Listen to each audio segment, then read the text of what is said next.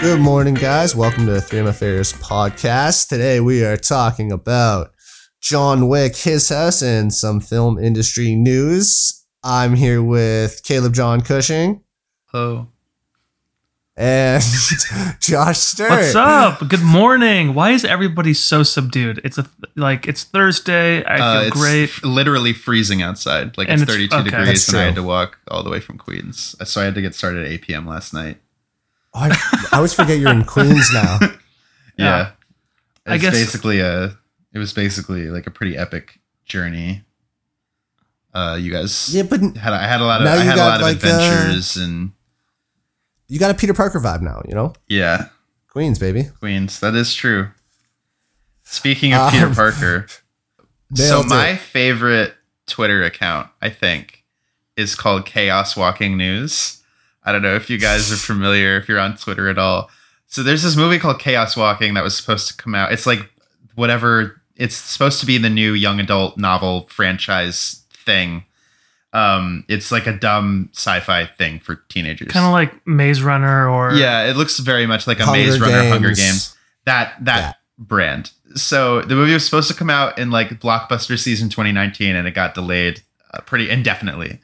And then this Twitter account comes up and like every day they like spam pictures of like the leads are Tom Holland and Daisy Ridley. And it's just pictures of them in all contexts being like, trailer when, when's the trailer? And they like at Universal, like they tag like the studios. They're like, please, we're dying. Give us the, it's just it's so clearly like run by a teenage girl. You know what I mean? Or like, just like the exact demographic these movies like are sort of advertising to are that like Tumblr crowd of like, you know, whatever teen heartthrob is like quote unquote being stanned, you know, it's just that's just so clearly what it is. And then, so recently Universal started to like play along and they tweeted out last week, feeling a little chaotic today.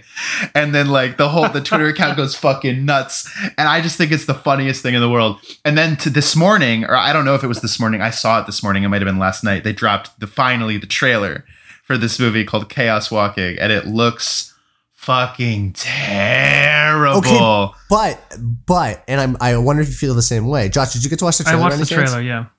Okay, yeah. So I don't know if you guys feel the same way, but after watching the trailer, I'm like, oh, I get why this has been sidelined for so long.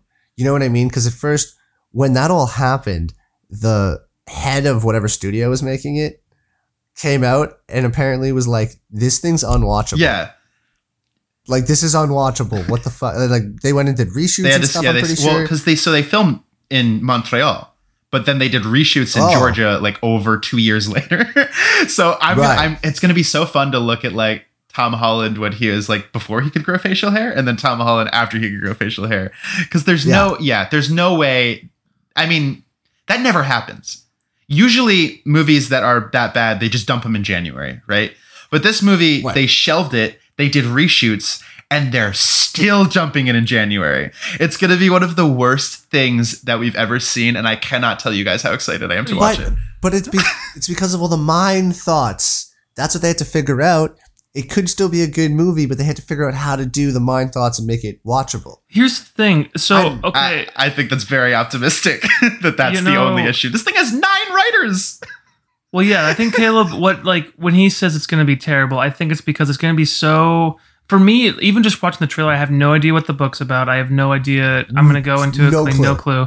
But what it looked like to me was another kind of manufactured, like your same formulaic teen, like sci-fi, you know, we named The Hunger Games, we named Maze Runner, even like Dune, but like the Dune I'm actually looking forward to next year because I'm currently reading the book.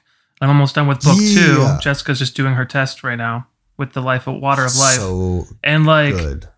There's ways that you can like things that are even like Dune that we did an episode about the 1984 Dune where like the whole like thought like them the Bene Gesserit or whatever, like that all doesn't really make sense on paper, but like it reads better than whatever the fuck projection that they're like the head wasp thing, like the energy around their heads are going to be. And I feel like when you have too many people like putting their hands in the cookie jar, the fact that they did research 2 years later, like it's not going to be coherent. It's not going to be. Well, And Josh, the scary thought is if the head wasp is where they landed now, 2 years later after reshoots. Sure, can you imagine? How bad was that before? Like the first time around. Well, why doesn't the studio just say you don't do it? You have to keep in mind that's got to be one of the first things that you talk about. Like when you're adapting a book, which the whole conceit of it is that people communicate with their thoughts, which works when you're reading because you just read it. Right? Like when you're reading words on a page, you can like for instance, it's more believable to buy into that. But for a movie, they have, it's like this weird like color prism happening around their faces. And the thing is, it looks so dumb, right? So you should lean into that. That's going to look ridiculous no matter what. But everyone in this movie is playing it so completely straight. You have like Mads Mikkelsen, you have David Oyelowo, and they're just like scowling, and it's like, the noise, and the women are dead. It's like, dude, come on. Nick Jonas is like, hey, watch your noise. It's like, shut up. It's hey. I don't give a shit. Whatever you're about to say, it doesn't matter. I don't care. He's just out there working hard. All right, that dude's just out there working. Just so, and I don't want to hear it. The issues. It's gonna be exactly like all of these movies that have to get reshoots, like Justice League, for instance, or Fan Four Stick. Like you're gonna be able to tell exactly what the first set of series was, and then you're gonna see it, and it's just not gonna be coherent exactly. It's a dumb. Don't care though. Justice League looks fucking dope. Come on. The new trailer. Come on. Well, no. He's talking about the theatrical release. I was obviously talking about the first run of it. No, but I'm saying now we're getting the, right. Yeah. So they made Steppenwolf look really edgy. He has all those blades, and he's got a cool helmet now. It's gonna be a movie so sick, man. Okay. Awesome. But Josh, I don't like what he's doing. Yeah, that's why I'm moving on. So let's go badass, bro. It's gonna be fucking sick. Zack Snyder's the coolest guy ever. We're gonna be talking about someone badass nerds, all dude. He day. said my movie's for grown-ups, you guys. Right. Anyway, so Chaos Walking. So if you guys want a little, you gotta watch the trailer. Just watch the trailer. It's so funny. Please watch the trailer. But so funny. I want to make one point too in terms of like going from page to the medium of movies. For instance, like in Dune, the medium of movies. Going Cinema, from film. Yeah, exactly. Kino. Yes. Are you done? I could keep going, but if you want me to be done, I could be done. I would just like to make this point before we move on. But like in Dune, so the Bene Gesserit can like read thoughts, or they have these different thoughts. That's all italicized, because in print you can italicize it, and so for the reader, it's very clear on what's in their head and what's not. It didn't really work for the movie because it wasn't really explained well. But I'm hopeful for this for in October next year when Dune comes out. But that with Chaos, in terms of Chaos Walking, I'm sure, that's the kind of the same thing where like when you're reading the book, you're like, okay, cool. This is kind of a interesting thing. But then having to try and translate that into a movie is going to be some horrendous. Things work better in different mediums, some concepts. So it's like not everything needs to be made into a movie. You know what I mean? That's true. Well, the problem is, it's the same thing we talked about with Dune, and why I am excited about it being Timothée Chalamet is because if you can see enough behind his eyes with thinking as an actor, it helps a lot. Josh, exactly what you were saying. One of my favorite books growing up was Ender's Game, and I was so excited for that movie when it came out when we were younger, and it just didn't translate because the whole thing is in Ender's head. It's how he thinks. That's what is much like in Dune. That's what separates him. And to then cast kids to do it, it just didn't translate, and they didn't do like a narration or anything like that. A lot, it was just, and it's Asa Butterfield, he was fantastic, but it just didn't, it's so tough to do. Yeah, these movies are bad because they're not trying to tell stories. This is very transparently trying to be the next big franchise. You know what I mean? That's the goal. Yeah. The goal is like, we'll take this book and this idea that I haven't read the book. It sounds like it could make for an interesting young adult story. Like I'm saying, like when you do it in print, it's way easier to get those ideas across in a not goofy way. Mm-hmm. But like when you have to visualize it, you get the fucking glitchy shit on their faces, and you have these, and like, I don't know, like I'm sure the trailers aren't always the best indicator, but all the performances don't look that great. There's a lot of silly voiceover stuff. So it looks like garbage, and I'm really excited to watch it. Genuinely, I cannot wait to see it because I think it's going to be one of the funniest things we've ever seen.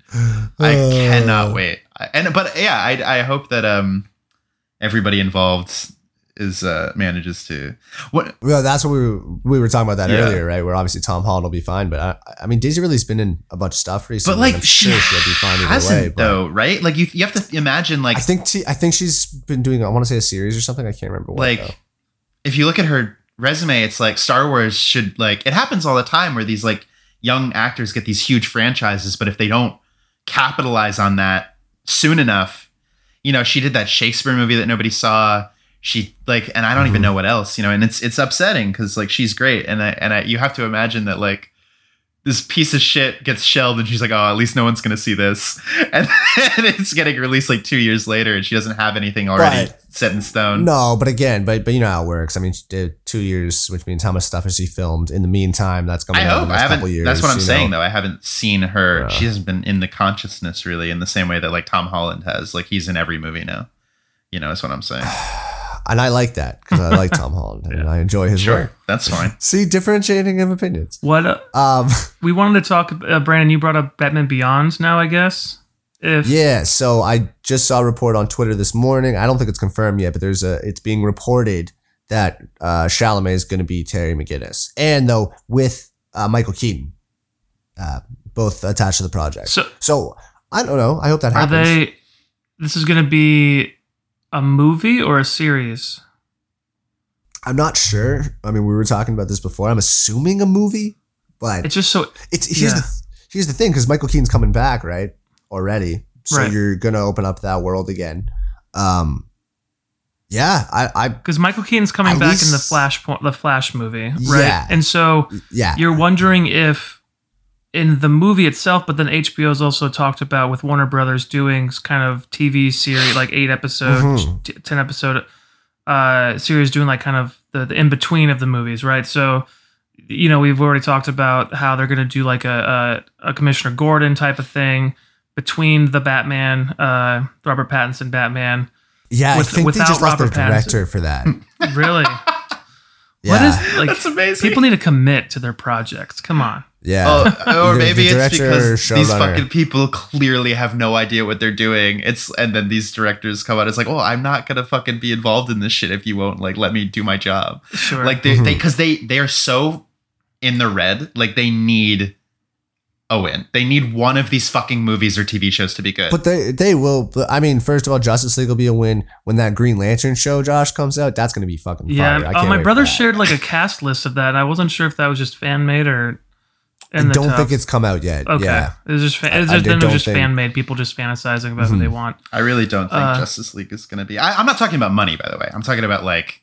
I'm sorry. I was talking about money. Justice League is going to be obviously. Well, obviously, everybody's going to watch it. It's going to do really big numbers for them. But I'm talking about like none of these movies have really been good. That's up to taste. None of these movies have been for HBO Max, great. Though. HBO Max has all the HBO stuff. That's what I'm saying.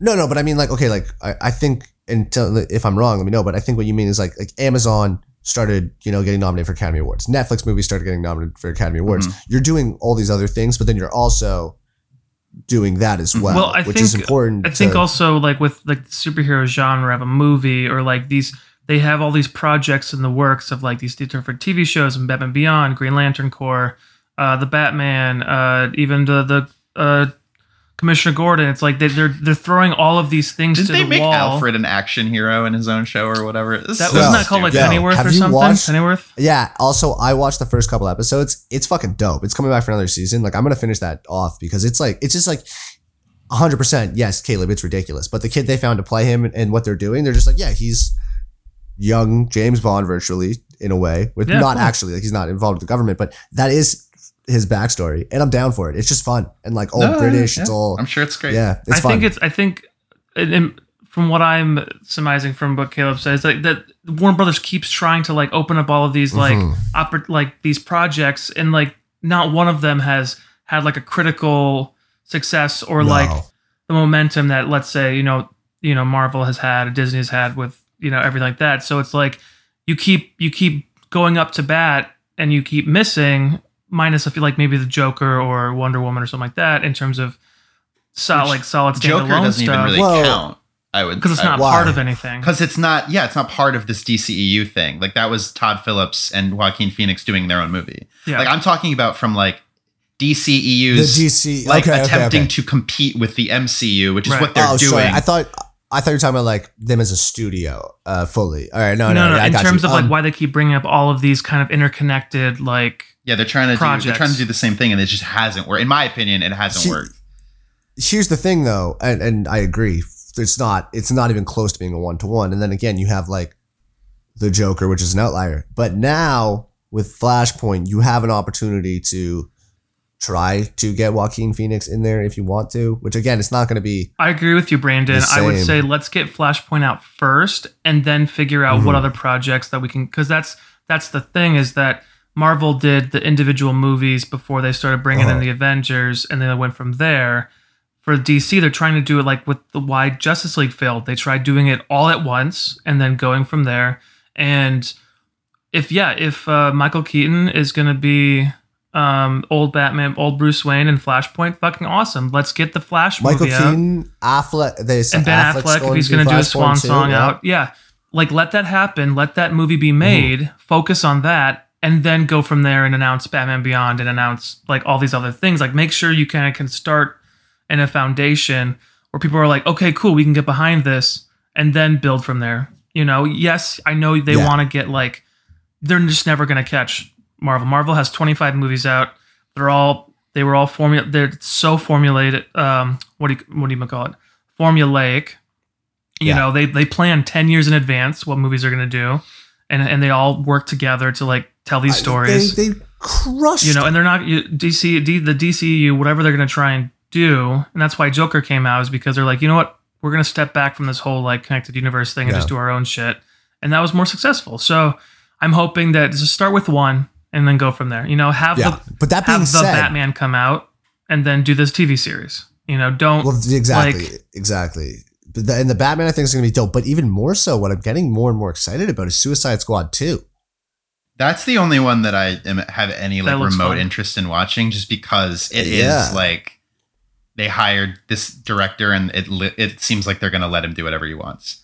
Because the biggest problem for me is that it's so clear, and this is a Marvel problem too. It's not even that I'm just shitting on DC. Like all of these movies, they hire these directors and don't let them do their goddamn job. Yeah. And like, I mean, Suicide Squad 1 is the perfect example of that. What they did to David Ayer is ridiculous. That legitimately might be one of the worst movies I've ever seen. Yeah. And it's also, it looked great and all the pieces were there for it to be worse fun. Than Crash.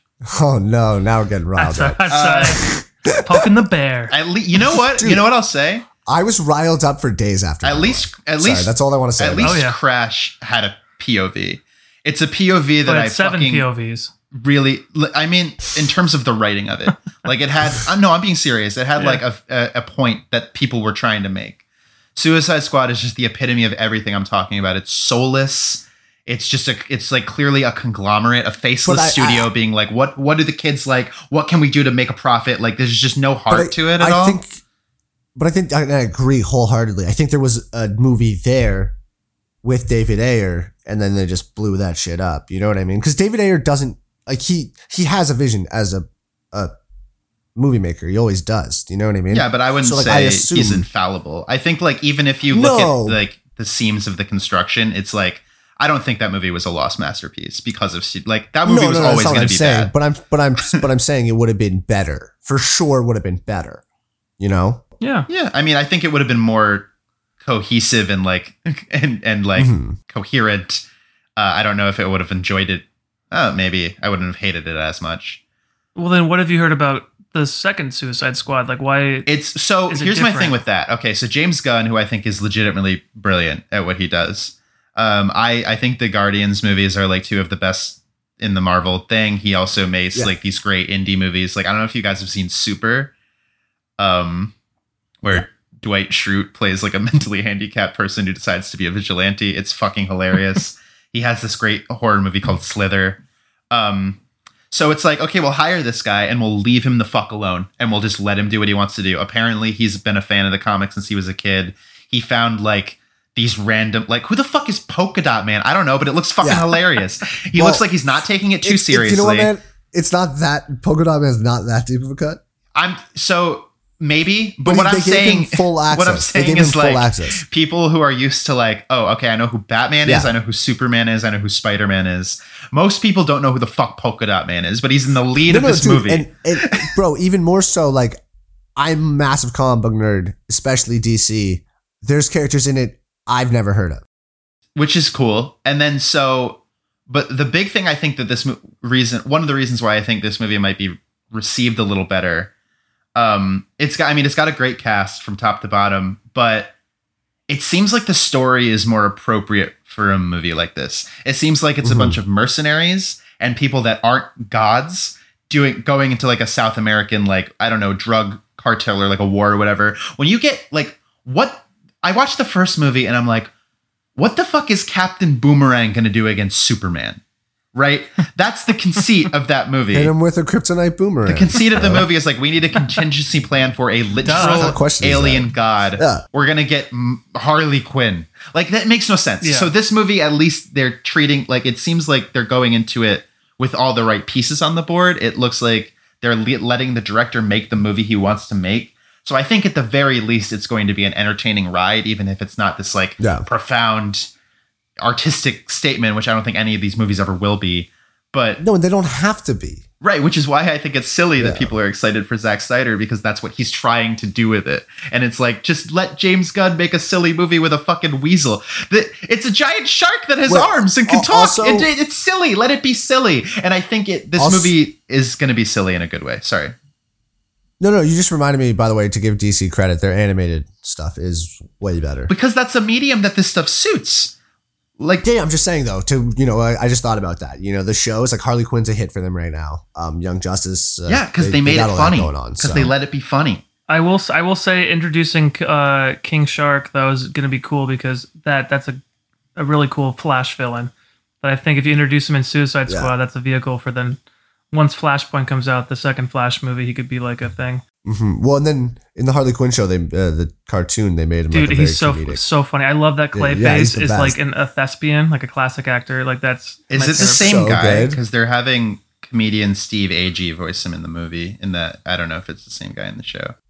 No, it's. Oh, I think it's Ron Funches. I'm looking it up. Oh, that's funny. Show. Yeah. I don't know. Yeah. These movies have always been. I haven't enjoyed really any of them. I think the closest I came to enjoying one was Shazam, and even that one's like not that great. I like Shazam. Yo, how good is that casting for the older and younger kids at the end? But Adrian Brody for that other kid is perfect Megan Good casting. made me laugh. King Shark in the Harley Quinn animated series on HBO is Ron Funches. Yeah, Ron Funches. Nailed it. Yeah. He's got a pretty distinct voice, so I would have been surprised if you threw him out and were wrong about it. But then, like, it's also like every time he talks, like you can also kind of see his face, which is hilarious because it's also King Shark. Yeah. But so we watched another movie before we get to our main thing, John Wick, today, and we watched a movie called His House that was suggested. I'm gonna let you guys take over because I was. Whelmed by it, I guess is the best way to put it. You were meaning it just kind of was like a meh thing to you? Yeah. I wish it had not been a horror movie, and I kind of wish we had just focused on like the actual story, I was even kind of hoping that there wasn't any horror elements going on by the end of it, and it was just all their conscience and guilt and stuff. Well, sure. I think that's sort of, it's like a metaphor for their guilt. No, I know. I see what you're saying. I don't know. Yeah, it's a movie about Sudanese refugees who are escaping the war in South Sudan, and they are attempting to sort of assimilate into the UK, into London. And one of the married couple is attempting to really like do what the caseworkers are asking him to do. He's trying to, go to football matches. He's trying to really become English, and his wife is really trying to hold on to her heritage and doesn't feel like they belong. And they get placed into this housing unit where spooky, creepy things start to happen. This is a movie that's currently out on Netflix, and we're going to be spoiler talking about it. So just like go into this conversation knowing that. I thought it was fun. Like, it wasn't like my favorite movie I've seen all year, but I felt like thoroughly like creeped out and disturbed for most like the beginning of it. Like I found it was really effective, and I think like in my opinion there are some really amazing shots. The cinematography was pretty great across the board. The visuals were fantastic. I enjoyed the performances. I thought both of the leads did a great job. I felt that the movie did a smart thing by in the last act kind of focusing on Sudan and like what that was like, kind of escaping the genocide and crossing the ocean. I found it really tragic what happened to that little girl. Great twist. Yeah, that reveal at the end. I kind of predicted it. I was like, "Oh, really? Did you?" Oh, I didn't. Well, as soon as they go, so the whole thing, right, is the wife is like, we're being haunted by an apeth, which is their word for, which is the Dinku word for it translates to night witch, like an evil spirit, and she's like, so the debt hasn't been paid. So okay. So what do we know about this guy? The daughter's guy. I'm assuming that it's not. Because so also knowing this is a refugee story, a thing like a phenomenon that happens is individuals will kind of meet up as they're getting into whatever country they're seeking asylum into and like pretend that they're a family, which like quote unquote gives them a better chance of being granted asylum. So it's like, oh, I bet that they're not even related at all. But I guess they were actually married, and it was just they kidnapped a little girl to be their daughter, which is fucking horrifying and fucked up. I don't know. See, I don't know because I don't know if they're actually married because when they're on the bus, like they're not like she looks back at him and because the girl's screaming. Well, like, I think she's disgusted that he ripped that girl away from her mother, who's like chasing after them because he comes to the school to get her at her job. And remember when she like, and then she comes out at the massacre of like all of her coworkers, I'm assuming. So I think we are to infer that they are married. But also, I mean, maybe I'm wrong, and maybe that they weren't. They were strangers. I thought I was creeped out at the beginning. You know, with any like what's great about these movies is like you get close up on the face, you blur out the background, so you don't really know what's going to happen. Like the pulling the wire out of the wall, and then it's the rope with the seaweed, and it's just great. And then like obviously the spirit that's haunting him, you know, with the mask was creepy as shit. So that's all great. And I knew it was going to be a horror movie because until they changed the poster on Netflix to the guy's face, the husband's face. What it was when I first added to the list was the hole in the wall with the mask in it, right? So I was like, okay, this is going to be fucked up. That mask was creepy. And that's the thing with like horror movies. What I love, a lot of horror movies you go in either for like the and I'm sorry, I think, you know, our radiator behind us is hissing a little bit. So if people can hear that on on the microphone, I apologize to our listeners. It's fucking cold and it's New York winter. City. Yeah, deal with it. So, I thought it was a really, really great balance of story and of the horror aspect of it. Because a lot of the times you sacrifice one for the other, right? And so, usually some of these horror movies that we've seen, it's like it's all about the brutal murders and like the jump scares and things like that, and the creepiness of it. And the story's just kind of like, this like pieced together story, right? The fact that, you know, the whole refugee thing, trying to find asylum in the UK, how people treat them in the UK, even black English kids are like telling her to go back to her country. Like there was like that kind of prejudice there. That's probably. Yeah, I felt that was a really effective moment because like it illustrated it's not about like your skin color or your race. It's like you're still othered. Like you just do not belong here. Right. For her psychology, it's like, oh God, like we have to just go back to feel.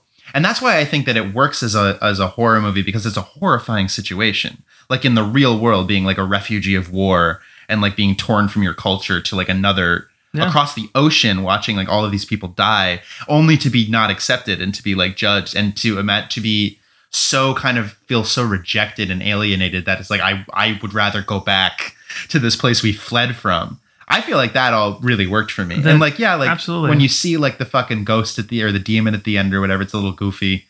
You know, the CGI wasn't always the best, but I feel like in concept, I feel like it was just a really interesting execution for this idea. Yeah. And I mean, you go down to, it was sprinkled very well with the culture. Like she said, there's two tribes. There was one, like, listen to this story.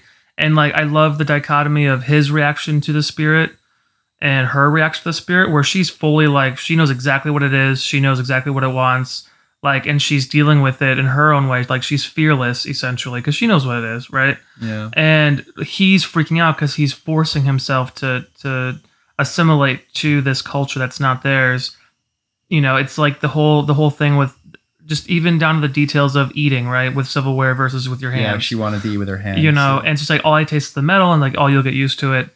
He tries so hard, and that's okay. Sorry, I'm stupid. I was like, why does the food taste like metal? It's because he's using a fork. Yeah, the fork. Got it. But then definitely the shots of the water and the whole. Oh my god! When we talked about this too. When he's eating and they just like they keep pulling back on him and he's in the ocean at sunset. That one, or I mean the other one when he's with the demon, he's laughing at him. The demon's like, go to sleep, and then he's like transitions to him again in the. But it transitions to him in the water first before going to catatonic, and it's like waist deep. Well, even the him in the water, and then hit the arms, pulling his hands down, and then putting his head. It's all his arms. But the way they do it, it looked really well done. They pulled a really couple of great shots off. One of my favorites was when the wife, is like looking into the walls, and you just see all these eyes. Yeah. Stare at it, and I was like, oh, fuck that. No, thank you.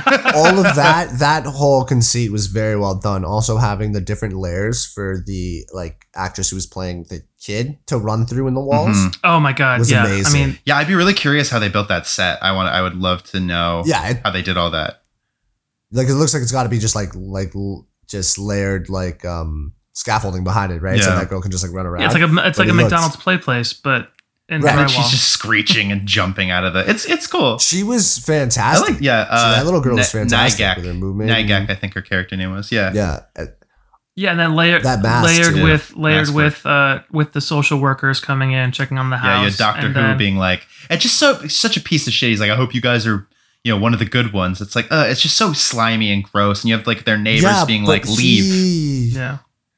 She played it fantastic. I really like seeing that. It was really like reserved performance from Matt Smith, where I'm used to seeing him as the Doctor, where it's very like over the top. I thought it was great. Well, he definitely did a cool nuanced thing where like part of the time, you could see that there was a little bit of heart. Like he did at some point be like, this does suck. Here you go.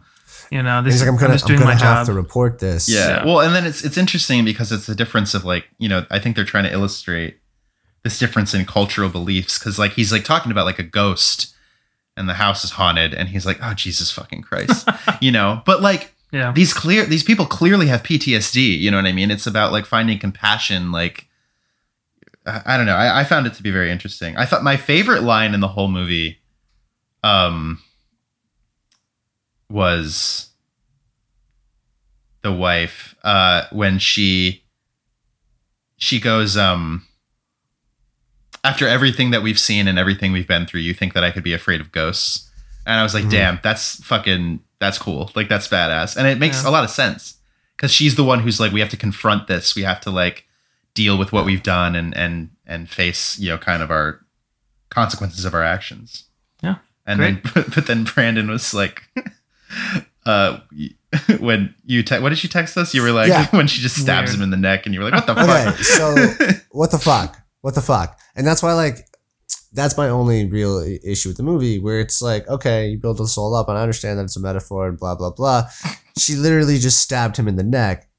The demon, I mean, who up until this point has, you just took everything that was psychological and could have been more interesting. Like, I would have been happier if she cut herself in the same way that he did to do whatever it was, but like that the whole thing became more psychological as opposed to her literally stabbing a demon in the throat.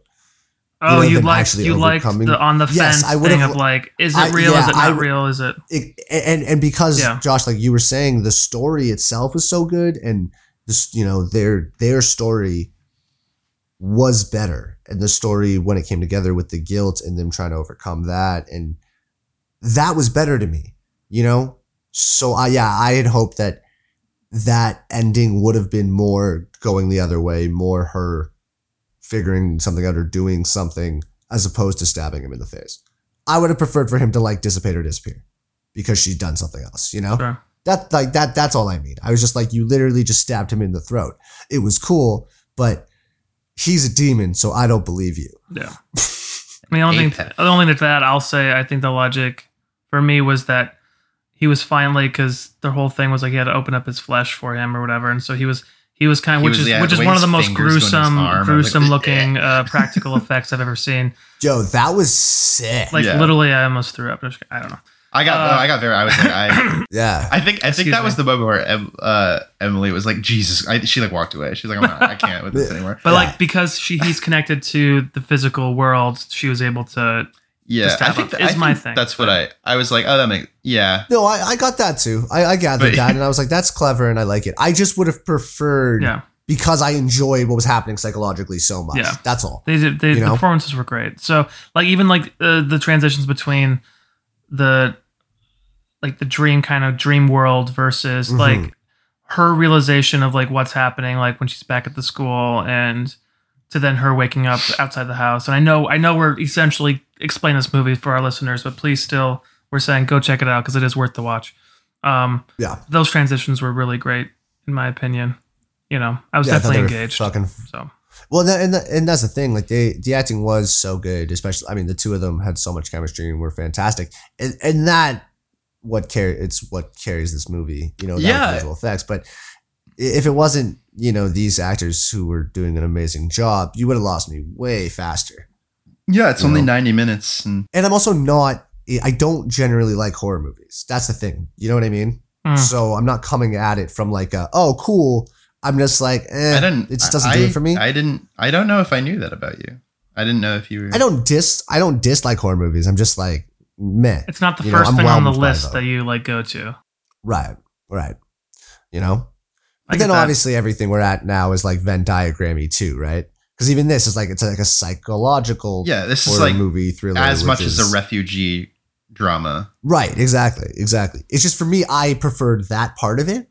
So when the end turned into more, I was like, okay, that's cool. And I get that. I just personally would have preferred if it had turned into more of a, psychological refugee drama. Yeah. I mean, just like Saw is a movie about a really bad trip to the doctor, the hospital. Yeah, but like smart doctor. Cool. Yeah, thanks for the pick, Caleb. Everybody go check it out on Netflix. It was just, Netflix has got all the shit. They're going to have that new David Fincher movie in a couple of weeks, which I'm fucking stoked about. Yeah. What one's that? It's called Mank. It's about the guy who wrote Citizen Kane. Gary Oldman's going to play him. Oh, shit. And you know that I love me some Fincher boys. So we're going to have to talk about that one. He's the man. Also, really quickly, have you guys seen the trailer for this show on Netflix that is like somebody's, like My Auntie's House or whatever? It's like Andy Samberg and a bunch of people. Auntie Donna's whatever. Yes. Yeah, they're Australian sketch comedy. So this is actually cool. So remember like way in towards the beginning, there was that stop motion short film. Yes. So the guy who made that, his name's Michael Shanks, and he's worked with these guys a bunch. So I've seen like sketches of them before. So I was like, oh, this is cool. I haven't checked out any of the Netflix show, but that's just like a fun little connection. I mean, it just looks like ridiculous and funny, and like they're doing like, kid show, but it's them. I feel like Netflix does this a lot, where like there will be a new, even if it's not strictly a sketch, there'll be like a new comedy series every year or 2 years that they'll like promote, but like it always ends up not being. It's just all that shit is always just so hit or miss for me. I find like I'll give it a shot. It just pops up. That's the thing, and like, but it just pops up on Netflix, and I have no idea what it is. Like, I've never heard of the show before. And I'm like, oh, that's Andy Samberg. Cool, I like Andy Samberg. And then I'm just like, I don't know what this is. Like, there's no marketing behind it that I've seen at all. Some people say there's too much content. Yeah. And we're doing a podcast. We're doing a podcast because there is so much content.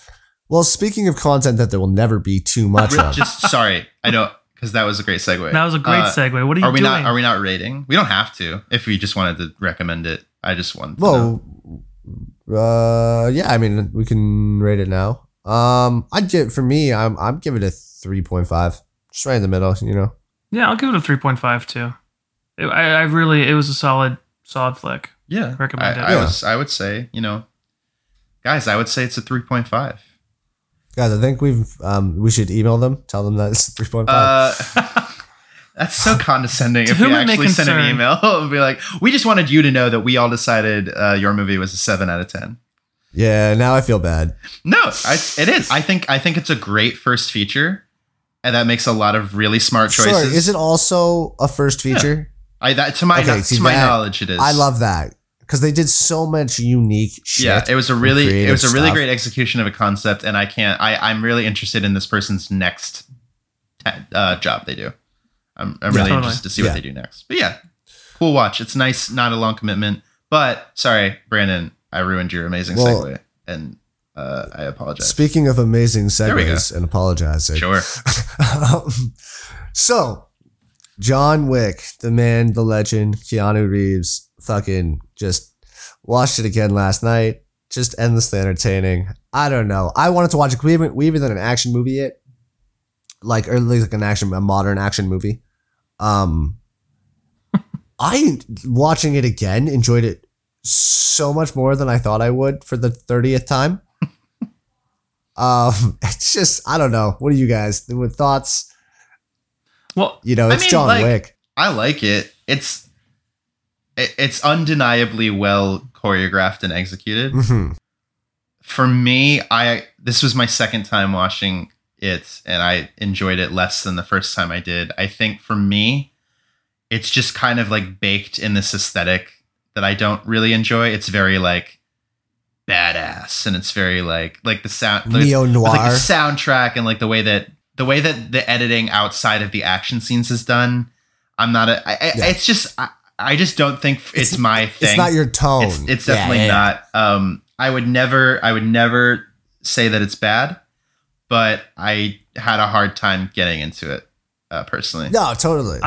When I first watched John Wick a couple of years ago, I had watched it the same time so I watched the first one, the chapter 2, and then me, Ryan, and my now roommate Antoine went to the third movie. So I saw all 3 of them in the same day. And I thoroughly enjoyed that day because I got I didn't have to wait for it all. And by the end of the third movie, I was like, oh shit, oh fuck. Like, can't wait for the 4th one because it's now, it gave me the same feeling as like the Fast and the Furious, right? Where they're great blockbusters, go for the summer, go for a night. You like have this hard rock music that you would lift to in the gym I would anyway. And then it's like this driving thing where you don't think about anything else but looking like a badass or acting like a badass. And so, but watching it for this podcast and just watching John Wick, because I knew what the franchise is and where it's building to and the lore that they build throughout the few movies, I kind of like Caleb, I didn't enjoy it as much as I did the first watch when I was just curious about it, even though I had, Ryan with me saying, because he enjoys them. And so he was like kind of quoting it and like they were getting excited for different parts, like the whole thing with the dog and then the whole thing with a fucking pencil, okay, sorry, I don't want to interrupt. That's the best line in the whole movie. Yeah. He's killed these men with a pencil, a fucking pencil. I was like, all right. Yo, that guy is fucking great. All right. Oh, he's a great the goat. Absolutely. That was like one of his last movies, yeah. He's fantastic. Yeah, definitely. So I just feel like, I still, had that smirk on my face while watching this and it was fun. I definitely see the appeal and stuff like that. And the choreography is fantastic. It just sucks that I couldn't now I want to watch the other 2 because now that you kind of have to get into it because they're in terms of substance, in terms of the backstory of the underground and the assassins and the way the organization works and all these things that kind of get hinted at. And, I did read that the directors, their thing is to leave it up for interpretation. They don't want to give you the answers, which I absolutely appreciate. If that's what you're going for. Great. I don't need to be spoon-fed like we were talking about last week. But, but it was kind of, it isn't, but they do flesh it out though more in the next 2 chapters so that you have a more overwhelming, more enjoyable experience, I think, in my opinion. Yeah. I wonder, when you get all that. I wonder going into this movie, because it's very obvious that this is kind of what we were talking about in the beginning of this episode. It's I hope this is a franchise. That's so clearly what they're going for. So I do wonder how much they kind of had going into this, how much they knew. Because you're right in that in the subsequent movies, it does kind of expound on this sort of culture of I guess everyone in the world is an assassin. Yeah, and that's awesome, and I love it. Sure. But no, it does feel like, yes, there's definitely seems like there's somewhat of a show or a movie Bible that's like, yeah, this is the world that we've set up. You know what I mean? This is how this organization works. These are the rules. These are the people. You know, but it is interesting where I totally feel that, because I've had that experience with John Wick so much over the last couple of years. Where just be on TV, I'll throw it on, it's enjoyable, but I'm not like into it while watching it. But last time we were watching for the podcast, I watched it with Michelle, and it was the first time she saw it. And watching with somebody with fresh eyes made it so much better to watch. And so like that's why like I enjoyed it so much more again this time, I think, because I was like in that perspective. Yeah, I told Caleb, I think, after we watched it, was like, it's definitely a movie that if someone like in the room says, you know, oh, what's John Wick? You're like, oh, well, okay, of course I'm going to have to show you John Wick now, because right, it is exactly. It is very much a staple in terms of this genre of action movie. You know, it's like, oh yeah, you know that guy from The Matrix? Oh yeah, he does it better. As like right. in the same world or whatever. You know what I mean? You think that this movie's better than The Matrix? I think it's a different. That's not what he said. He just said he did it better. You know, the guy from The Matrix, he does it better. That's what I heard. Yeah, you say. Clearly, Keanu Reeves is better in this movie than he is in The Matrix. Okay, that's your opinion, and you're free to have it. I think that to justify my opinion or our opinions is that The Matrix as an entire entity of thing, and Keanu Reeves was fine as Neo, as the character, but in John Wick, like because I Brandon, correct me if I'm wrong, but like the writer, he wrote the screenplay and sold it, and then Keanu Reeves jumped on, and then they worked together, kind of. You know, it was Keanu Reeves' idea to change it to John Wick or whatever, and then the directors, if I'm not mistaken, were the stunt coordinators from The Matrix, right? And so it's kind of like them getting together and being like, cool, let's just.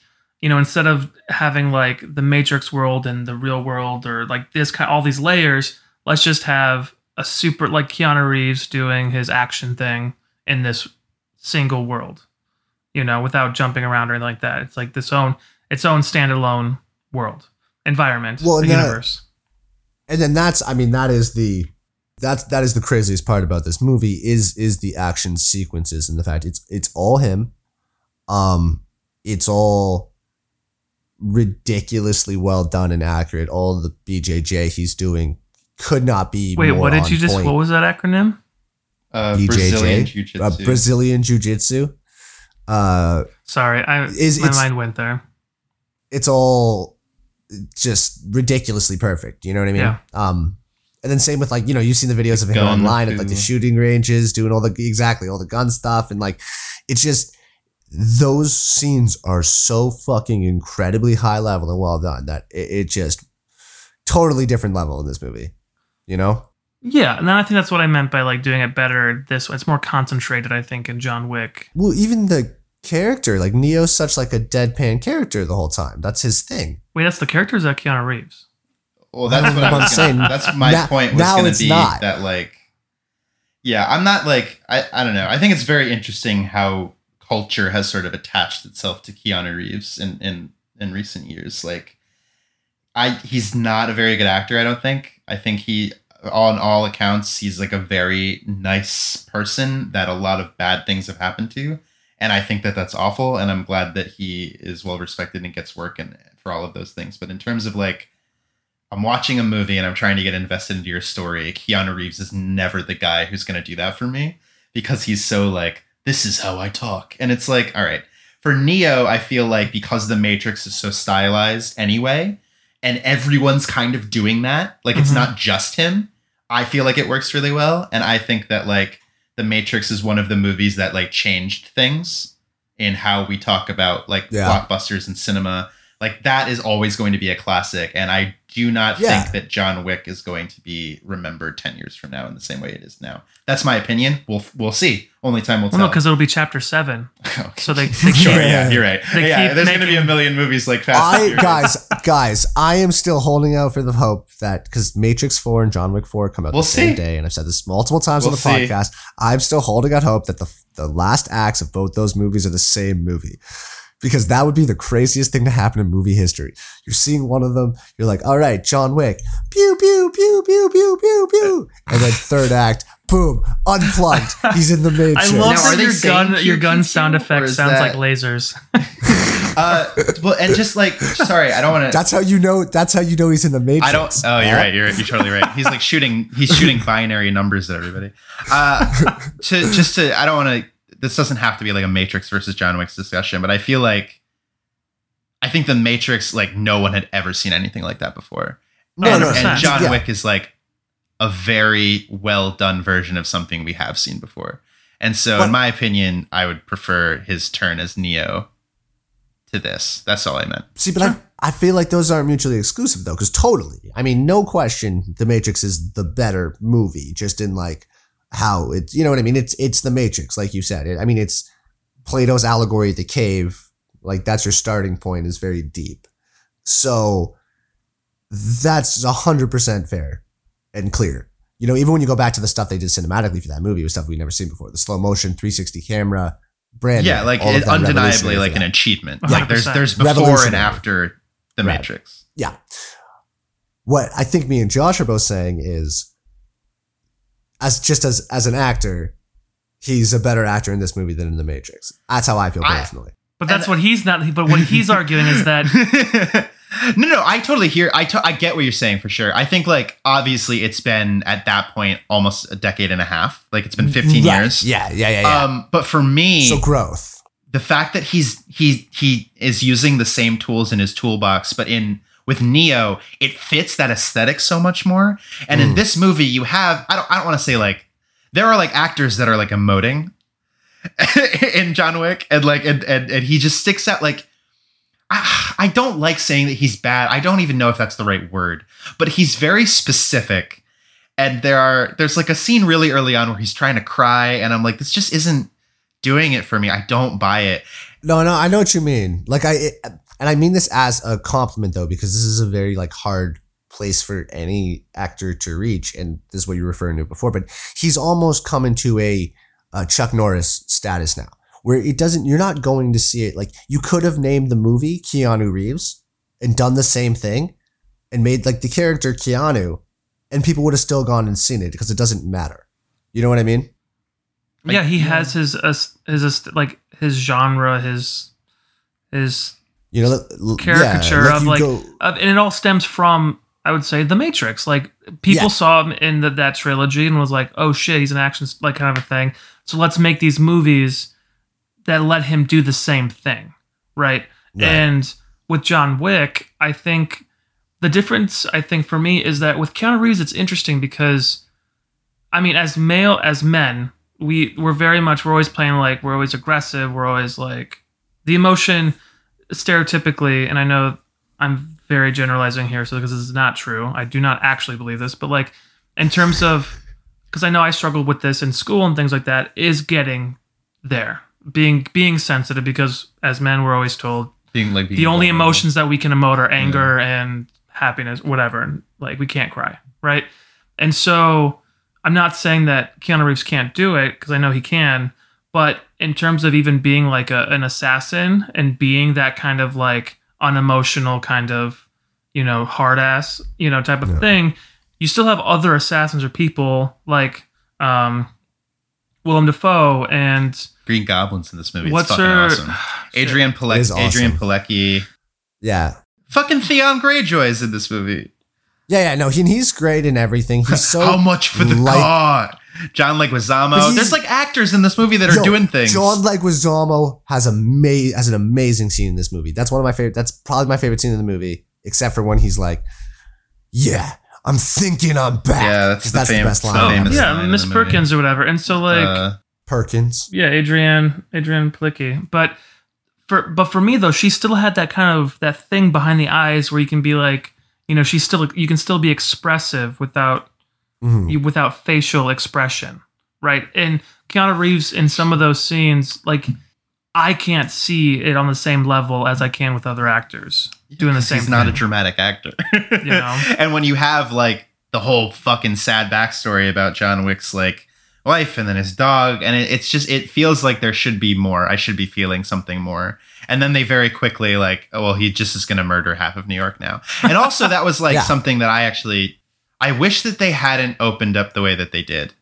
I wish they had opened up with him waking up sad that his wife has died. Oh yeah, I totally forgot that was a thing. It would have been such a better reveal, especially because he gets his ass kicked by those three guys like breaking into his house. It would have been such a better reveal to then have everybody like, why the fuck did you do that? And then there's no reason for Theon Greyjoy to think he's just some guy.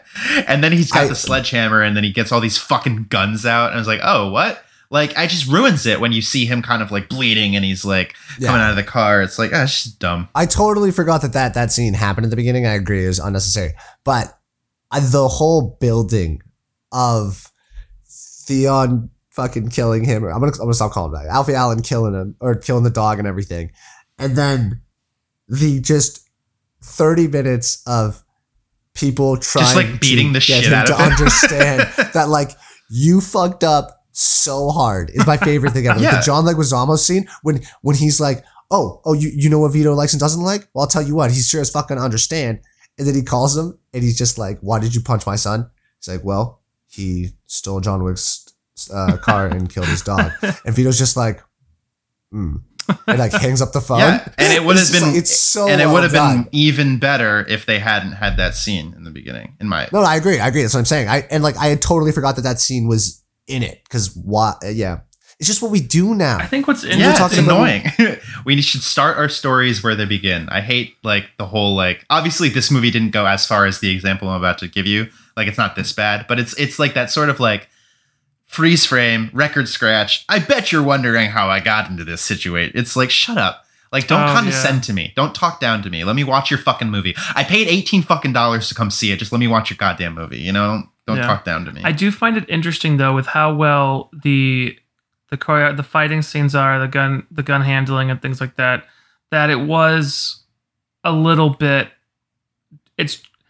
I don't know if it was meant to be just a straight vehicle or if they had the other couple movies planned out at this point. That's what I was asking earlier. Yeah, because it did seem like so you have the intrusion or like essentially the enticing. No. Inciting. Thank you, Brandon. Oh my God. Got you, buddy. Inciting incident of the dog and everything like that, which by the way, best actor in the movie is that fucking beagle. So cute. If I could be woken up at 6 a.m. by a dog like that, I would die happy. But it was like cool. It crack. The whole, I say it's the whole, Android 16's head being, smashed moment for Gohan, to become Super Saiyan 2 legitimately. Which still moves me, by the way. The Cell Saga very was emotionally the best. Potent scene, yeah. So his crack, and so he just goes, he just goes off on everybody, right? And everybody who's in the underworld knows it, right? So that's the whole joke is like he's fucking John Wick. Like they don't tell you really anything about his background until he gets back out of retirement, But I love that. It's just a vehicle for him to just destroy New York's like everybody in the underground, all these thugs. Yeah. They really get you to feel for this like violent, deranged sociopath as he murders all of these because he doesn't want to. Yeah, until he has to. He's killed a lot of people, but he feels bad about it. Is the thing? All right. Yeah. Also, I love when Don from the newsroom shows up as the cop. That's one of my favorite scenes. So he's like. Hey, John. And it seems, that's interesting because we were talking about it when we watched it. I wonder, because that seems like it's supposed to be a bigger thing than it is. Like, I feel like that was maybe supposed to be a bigger thread. Like, I think it's interesting that like the police would know about him. Right. But they never expand. There's so many things that they don't expand on. And like, I understand like what you were saying earlier is like, oh, we like to leave things open to interpretation. Yeah. Okay. But at the same time, like, I feel like there's a lot of missed opportunity in this movie. I just think that that's not leaving it up to interpretation. I think that's just them trying to close a hole, being like, because the easiest thing would be like, this makes no sense. Why wouldn't the cops have arrested him? Fucking, you know what I mean? He's killing everybody. And then to be like, no, this is hooked up high enough that the cops know, and they're, you know what I mean? I mean, yeah, you can definitely an easy way to, but sure, you can definitely surmise that because a lot of people do say, oh, hey, John Wick, you're back to work. We're not going to say it explicitly, but like, you're working again? Cool. Okay. Yeah, but like bye. most of those guys are assassins. Right. And with the cop, but I think, doesn't that character come back in the next movie? That's what I'm saying. I don't think so. I don't remember if he did. I haven't seen. But that might be because he blew up. Like that guy's in everything. Oh my god! I for a second I thought like literally did the character like did he blow up like that actor killed himself by lighting Acme? No, not in real life. Stop! Not in real life. No, he's fucking fantastic. But that he's been blown up. That actor cucked Justin Long. Did you know that?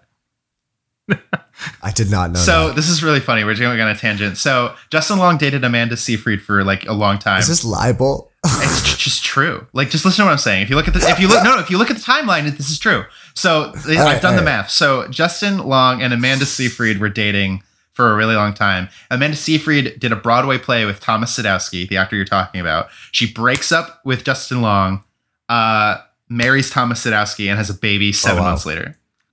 So that's all I'm gonna say. That's all I'm gonna say. This before or after Justin Long was married to Drew Barrymore? Way after. This was like this. Okay. This was like this past decade, like recently.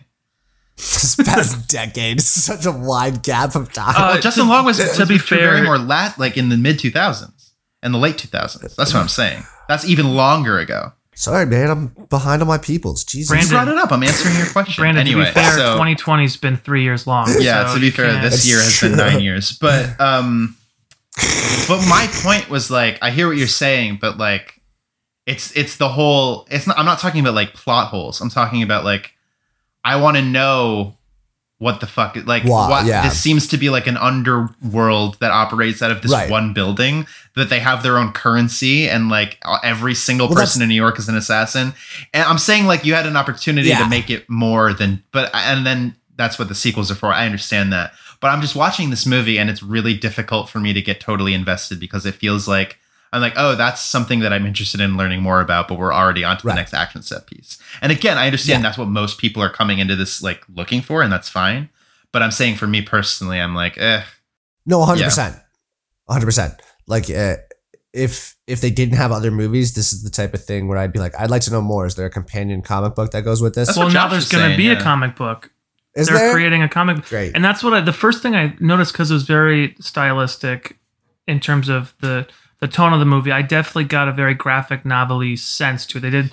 They spent probably a lot of money and stuff in post to like make it look, because all the cars were black. Everything was, it's like once you said that, I couldn't not think about it. That's totally right. It feels like this was a comic book before, even though I don't think it was. It wasn't. No. So they used this as the source material for the thing, which I think is cool when you build a character as a writer. That's like this cool kind of almost this. God, not God, but he's kind of a god in his own world, right? He's a fucking boogeyman. He's the boogeyman. In those subtitles, Baba Yaga. And then the boogeyman. It's so stupid, but like it's fun. No, it's the guy you could send to kill as a fucking boogeyman. It's just like who, and you know that these guys, because they're stuntmen, right? And you know these guys are writing this like, oh, this is gonna be so fucking cool. It seems like very adolescent, you know. Well, no, it wasn't. It wasn't written by the stunt guy. It was written by a screenwriter, but the stunt guys came on directed. It was. I remember it was. I thought they had the story. Well, and they might have changed a little bit of it. And then when they're on screen, and then you see like all the subtitles come on screen, and some of them are like different colors. It's like, hey, dummy, like this is the important word, and it's just like, I don't know. I'm probably being harsh, but at the same time, like this wasn't even my favorite action movie that came out that year. You're not being harsh. We're just talking. So it was written by Derek Kolstad. Okay. And who has just done the John Wick movies, essentially. No way. This guy didn't get to break out and write other movies. But he. All right, that was being mean. Because he only kind of really started. He sold his first script in 2012, so he's very like. And John Wick came out in 2014. Yeah, and so. But what I mean is that like it was this like thing, and then Keanu Reeves jumped on, and then they got the guys to direct it. Those two stuntmen, and so they worked and workshopped and made it what it is today, right? And so when you're thinking about, we talked about it with like even like the DC stuff, like putting the cart before the horse, right? It's hard watching John Wick as a standalone movie because we have the other two movies right now. There's going to be chapter 4, there's going to be chapter 5 in a few years. So they're already planning on that stuff. They're filming 4 and 5 back to back. Yes, they are. Yep. And they're going to be released like a year apart. Which I think is great. I love it when they do that and they can just, but it's okay, cool. If you're going to, as a writer, if you're writing anything that's this multiple episodes, you're kind of going someplace and you're only choosing to limit this kind of standalone episode, let's say, or film, like it's still, I feel like it's have its Mary sauce to have its own contained thing, right? Like if they were just thinking of John Wick as a movie, it definitely you're definitely leaving the movie going, that was a lot of fun. I very much enjoyed myself for that July afternoon. But I still have all these questions. And the fact that you have to watch the next movie and they start answering those questions when they start fleshing things out more, like where does that fall in terms of kind of how you structure your story or these characters? I mean, even more so, exactly what you were saying. So I just realized, so apparently that writer also he's the one who did Atomic Blonde. Oh, it's another kind of lame movie. But it's also like Atomic Blonde. Well, me too. And they asked him, if it's connected, and he's like, it's the same world. Interesting. So everything has to be a fucking universe now. We can't just let movies be movies. And then they were like, are they ever going to get them together? And he was like, yeah, we're just waiting for the right script. So that's what's coming. It's Charlize Theron and. That's so. See, that would be an interesting fight scene for sure. Keanu Reeves just. And then apparently there's another movie written called Ballerina. That is another offshoot. That's like another assassin being brought up. It sounds It sounds like it's Black Widow. But did you? Charlize Theron is it interesting because I also saw her Netflix movie, The Old Guard, which I thought was fun. But that was a graphic novel too, about Josh, by the way. The Old Guard. Yeah. Nice. Because I like that kind of world they're doing. But it's funny. Atomic Blonde, real quick tangent. That's the only movie I've seen in 4XD or whatever with like the chair that sprays you. And that was so. Ultra 4XJ. It was so weird because then it moves if you're like flying or the camera's moving, and it was never again. I'm sorry, it's not worth it for the extra $10. So it's also like $39.99. I would never pay $40 to vomit. Like what are you talking about? You pay $40 to go into an amusement park to ride roller coasters. Yeah, you pay $40 for a bottle of Ipecac. Where are you in the world that Ipecac costs $40? This is why we can't have socialized medicine in America. This is why we can't have nice things. I thought Atomic Blonde it's just such a bad structure. I remember that movie being lame, in my opinion. I like James McAvoy a lot. Anyway, John Wick. Yeah, McAvoy's the man. He gives fellow shorties like me hope. John Wick? Keanu Reeves, isn't he like 6'4"? He's talking about James McAvoy. Oh. You fool. Keanu's very tall. But you know what I mean, though, about in terms of like that analogy of like, going into these projects. Because Caleb, you're writing like TV series, like you think about TV shows and like writing your own stuff. Like you have, let's say you think about the whole as a picture, but you have to like, okay, what's going to be... it's definitely not... I'm not trying to be flippant, being like it's the easiest thing in the world. It's definitely a very difficult balance to strike because, again, this movie, John Wick, was clearly written to launch a franchise. So you have to leave room, for more. Yeah. But that's why you get paid a lot of money to do this shit, because like when you do it really well, it's seamless. Like The Matrix, where it's like so clear, like it told its story. Like that first movie is its own story, but the world, just the fact that the world itself is so clearly ripe for more. Like, with the machines in the real world and sorry, spoiler for a movie that came out in 1999, but the biggest movie that came out in 1999. So it's just like, for this movie, I'm watching it and I guess it's just that it's so clear to me. It's like, okay, this is like, I don't know. It's just very transparent. Well, I'm glad that you said that, because for me, and when it comes down to it, that is what I think makes John Wick, the movie, better than other movies of its type, right? What makes John Wick better than something like Atomic Blonde or whatever, pick one of a million movies, is that they just happen to, with Keanu being everything we just talked about, with the tone of it, them leaving room, all these criticisms are so valid. But knowing exactly what it is, what I'm getting into, it just hits the perfect tone of they're not taking themselves too seriously, but it's well done and it's jokey, but he's awesome. So like it just hit that perfect tone for me of like, this is what I want from just a crazy action movie. Yeah.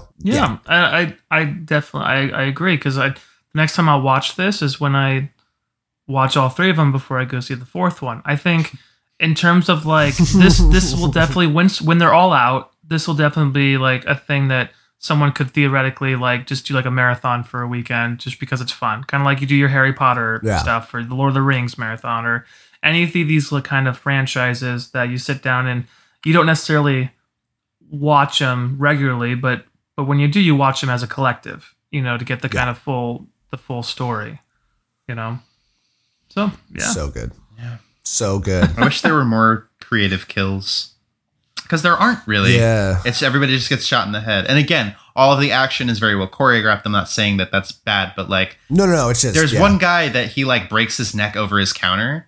And that's like the single coolest thing in the movie, and they never do anything cool like that again. It's all just and that's what I'm saying. It's like, how cool is it? Like, how innovative is it? Like, it's a very well done version for what it is, but I don't know. I wish I just wanted more. It's that if you're watching it and you're somebody who knows or watches like UFC and Brazilian Jiu-Jitsu and stuff, everything that he's doing is so blatantly and clearly what it is. That's what drew, I think, a different audience into it as well. Mm-hmm. Like the audience where you would have lost being like, well, that's not how that works, or it's the opposite. Yeah, you know what I mean? You think so for these fight scenes? Sorry, it's a lot of people just being like very specific about. You think they? Like, oh shit! They did like a foundation first, because I feel like the next couple movies, and I know I keep bringing up next movies, but I don't think they're exclusive. It's very hard to talk about this movie in a vacuum. It has 2 sequels because they get really creative with some of the kills in the next 2 movies. So, dude, the big guy, I don't know if he's a basketball player or what, but in the library in the third one, I think, where they like smash his fucking head on the books and stuff. Dude, yeah. That's awesome. More shit like that. And then it's just fucking Halle Berry shooting people and killing. I don't know. So, but like, it's funny because you have something like this that's very, you have like the dubstep, like the very hard rock. Yeah, I fucking hated the soundtrack of and this movie. And it's just like, it's specifically used. It's so obvious that it's used to like feel quote unquote badass. I don't know how that, for lack of a better term. No, that's the exact term. But like, for instance, like the 14-year-old's idea of like cool and edgy shit. Yeah. And then like, you're tapping your foot. You're like, fuck yeah. Like I would totally take the paycheck to be in an action movie like this. 100%. But in terms of like, how Caleb, you mentioned real quick about keeping it slightly open-ended so that you can build off it, right? It's funny because if you compare this to like, let's say the Fast and the Furious franchise, which gives me the same feeling. It's got the cars, it has the action stuff, it has the ridiculousness of it. I feel like for that though, like Fast and the Furious was like it's open, like it wasn't open-ended. It was just kind of like an ending to this great story. Yeah, no, and then they've literally like they forced themselves to like create these things. Yeah. And now that you have The Rock in it for the last few, then they keep it more of like thing, but it really is just they're their own contained stories in each of the franchises. And Josh, even the second one had nothing to fucking do with the first one, except for they had Paul Walker or whatever.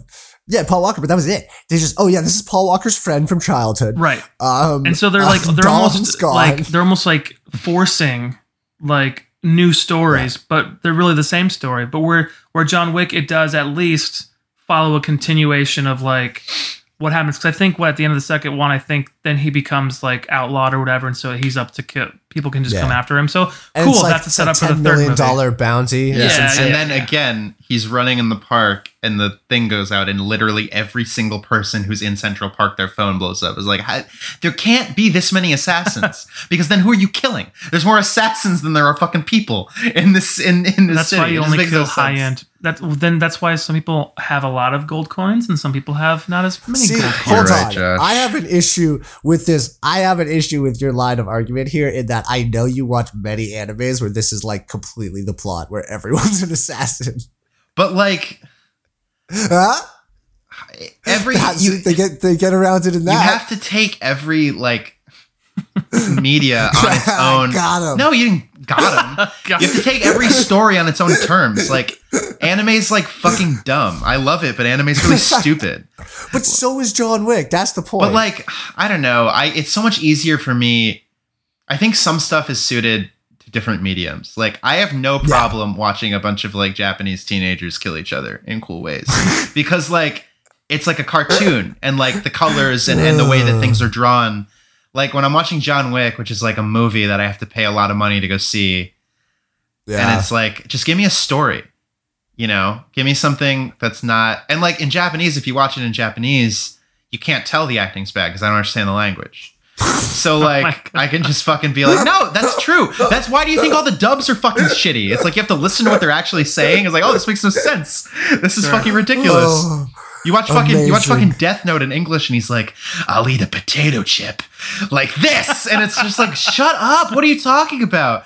And like, but you watch it in Japanese, it's like, and you're like, yeah, fuck it. Kill everybody. I don't care. that potato chip looks awesome. And then like, when you watch John Wick, he's like, I have to kill Yosef as revenge for my dead wife. It's like, that's so dumb.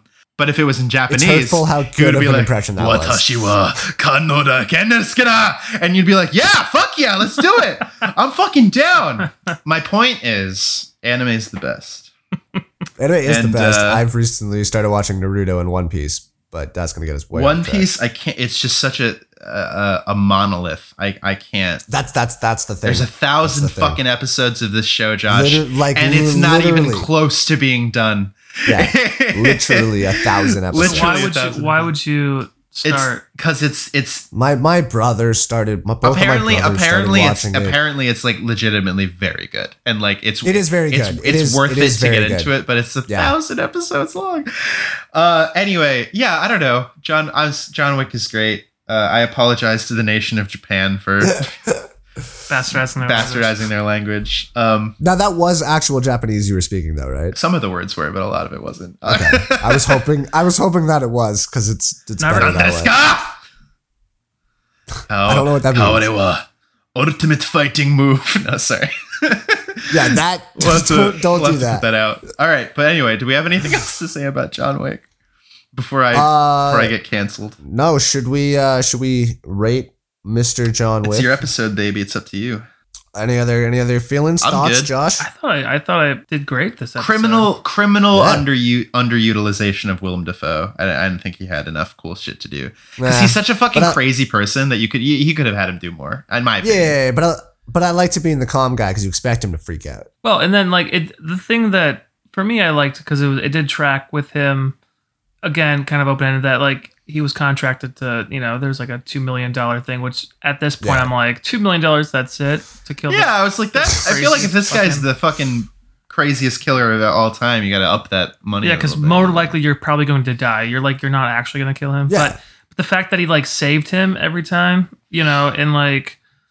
It's a cool character, but I just wish they had given this. Like when he was getting tortured, I wish he went a little more Green Goblin. You know what I mean? Yeah. Well, also, you have him, Josh. Do we ever find out like how much those gold coins are worth? They're their own currency. They don't explain. They just know that like for like tipping people, you give them like a coin or something, or like hey, Harry, would you like when he beat up Miss Patterson or Peterson or whatever.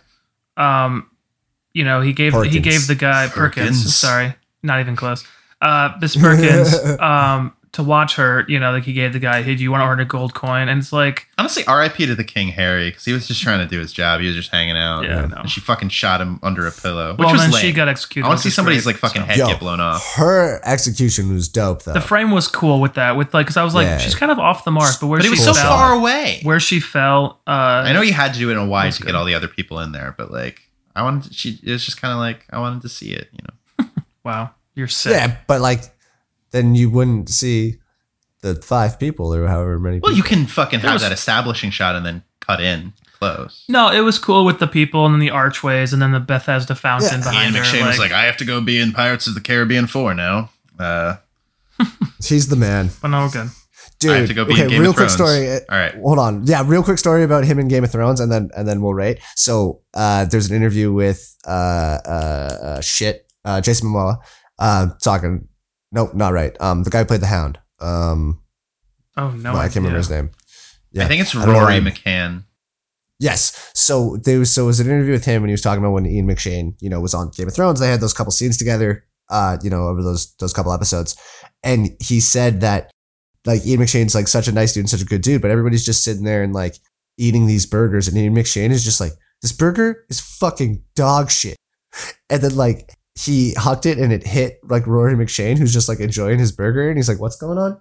And everybody was like freaking out, and nothing came of it except that the next day they all got like way better food. So Rory McShane's like, he's the fucking man. That's funny, yeah. But that was my quick little thing there. I'm ready to rate. You guys want to rate it? You go first. I'm going to give it a solid 4 gold coins. How many stars is that? Converts to 4.3 stars. 4.3 but we stars. round down. Oh, I see. Yeah. Yeah. When you're exchanging currency, you do have to round down. As a standalone, I'm going to give it a 3. Yeah. Yeah, I think I would probably give it a 3 as well. Again, I would never venture to say that it is bad. It just is what it is, you know? You know, in the same time, you had like Mad Max was coming out. You had the Raid movies were coming out. Just that's what is more interesting to me. See, Mad Max I wouldn't put in the same category. The Raid I definitely would. That's like a fair 1-to-1. But Mad Max is a totally different thing in my opinion. Just production value, what it is, you know, is just such a bigger thing. Okay. Yeah. That should have been, Tom Hardy should have been nominated for the Academy Award for that. Yeah. That was a great movie. Cool. He was nominated for The Revenant instead. Do you think that he didn't put him? Yeah, but do you think he didn't put himself up because of Leo? I mean, like, what do you mean? You know, he was. I don't know what you mean. Like, had he because he got nominated for The Revenant for Best Supporting, but to also be nominated for Mad Max for Best Actor. I don't think he would have won. I don't think the Academy was watching Mad Max for No. the acting. That was always going to be. That was always going to be Leo's apology Oscar. He wanted it for so long. He should have got it for Wolf of Wall Street. He should have got it for Django Unchained. Honestly, he's yeah. so much fun. He's so much fun to watch in that movie. He should have got it for What's Eating Gilbert Grape. He should have got it for Critters 3. He should have got it for Basketball Diaries. He should have got it for the Titanic. He should have, but I think he got a Teen Choice Award for that. So That's obviously MTV's Movie Award for Best Kiss goes to Leonardo DiCaprio and Kate Winslet. Sorry, I almost called her Claire Danes, but I knew that wasn't correct. So you stopped yourself. You know what? There's a good chance they won Best Kiss for that too. He should have got it from Romeo plus Juliet. He should have. No. At least been nominated. I like that movie. I know you do, Brandon. So what are we doing? All right. Is it me? All right, it's me. boys. Sorry. I was waiting for you to go. But then I realized that I was the fool. So next week is American Thanksgiving. And a holiday we associate with family and togetherness. So I want to recommend a nice, wholesome movie about family. So for next week, we'll watch the 2009 film Dogtooth, directed by Yorgos Lanthimos. You can watch it on... This sounds like it's not a family movie. It is definitely a movie about family. Right, murderous families? And you can watch it on Amazon Prime in the States, or you can also watch it on Shudder.com. There you go. Yeah, Yorgos Lanthimos has become one of my favorite directors. He blew up this past decade with stuff like The Lobster and The Favorite and Killing of a Sacred Deer. I really love The Favorite. I love all those movies. Yes, this is one of his first movies. It was nominated for the best foreign film from Greece at the Academy Awards. The movie came out. I think it's very good. I'm very interested. Interesting to know what you guys think of it. Okay, I like that. I'm very intrigued. Yeah. Yeah, I just read the really quick synopsis of it. Yeah, it's gonna be. I think it'll be cool and family friendly fun. So Shudder's really reaping benefits. That was a worth it subscription. Shudder's the best. I like Shudder a lot. They have fucking garbage, but it's fun garbage. As somebody who likes fun garbage horror stuff, absolutely. And then they have some really good stuff. So yeah, Shudder. Feel free to throw us some sponsorships. We'll talk about Shudder. Shudder, we know you're listening. All right, Brandon, you want to take us off? All right, guys. Thank you so much for listening to 3MFAers podcast, talking about John Wick and his house and a bunch of other fun stuff today. Tune in next week while we're watching Dogtooth. All right, guys. Thank you so much for listening. We'll be here next week. See ya.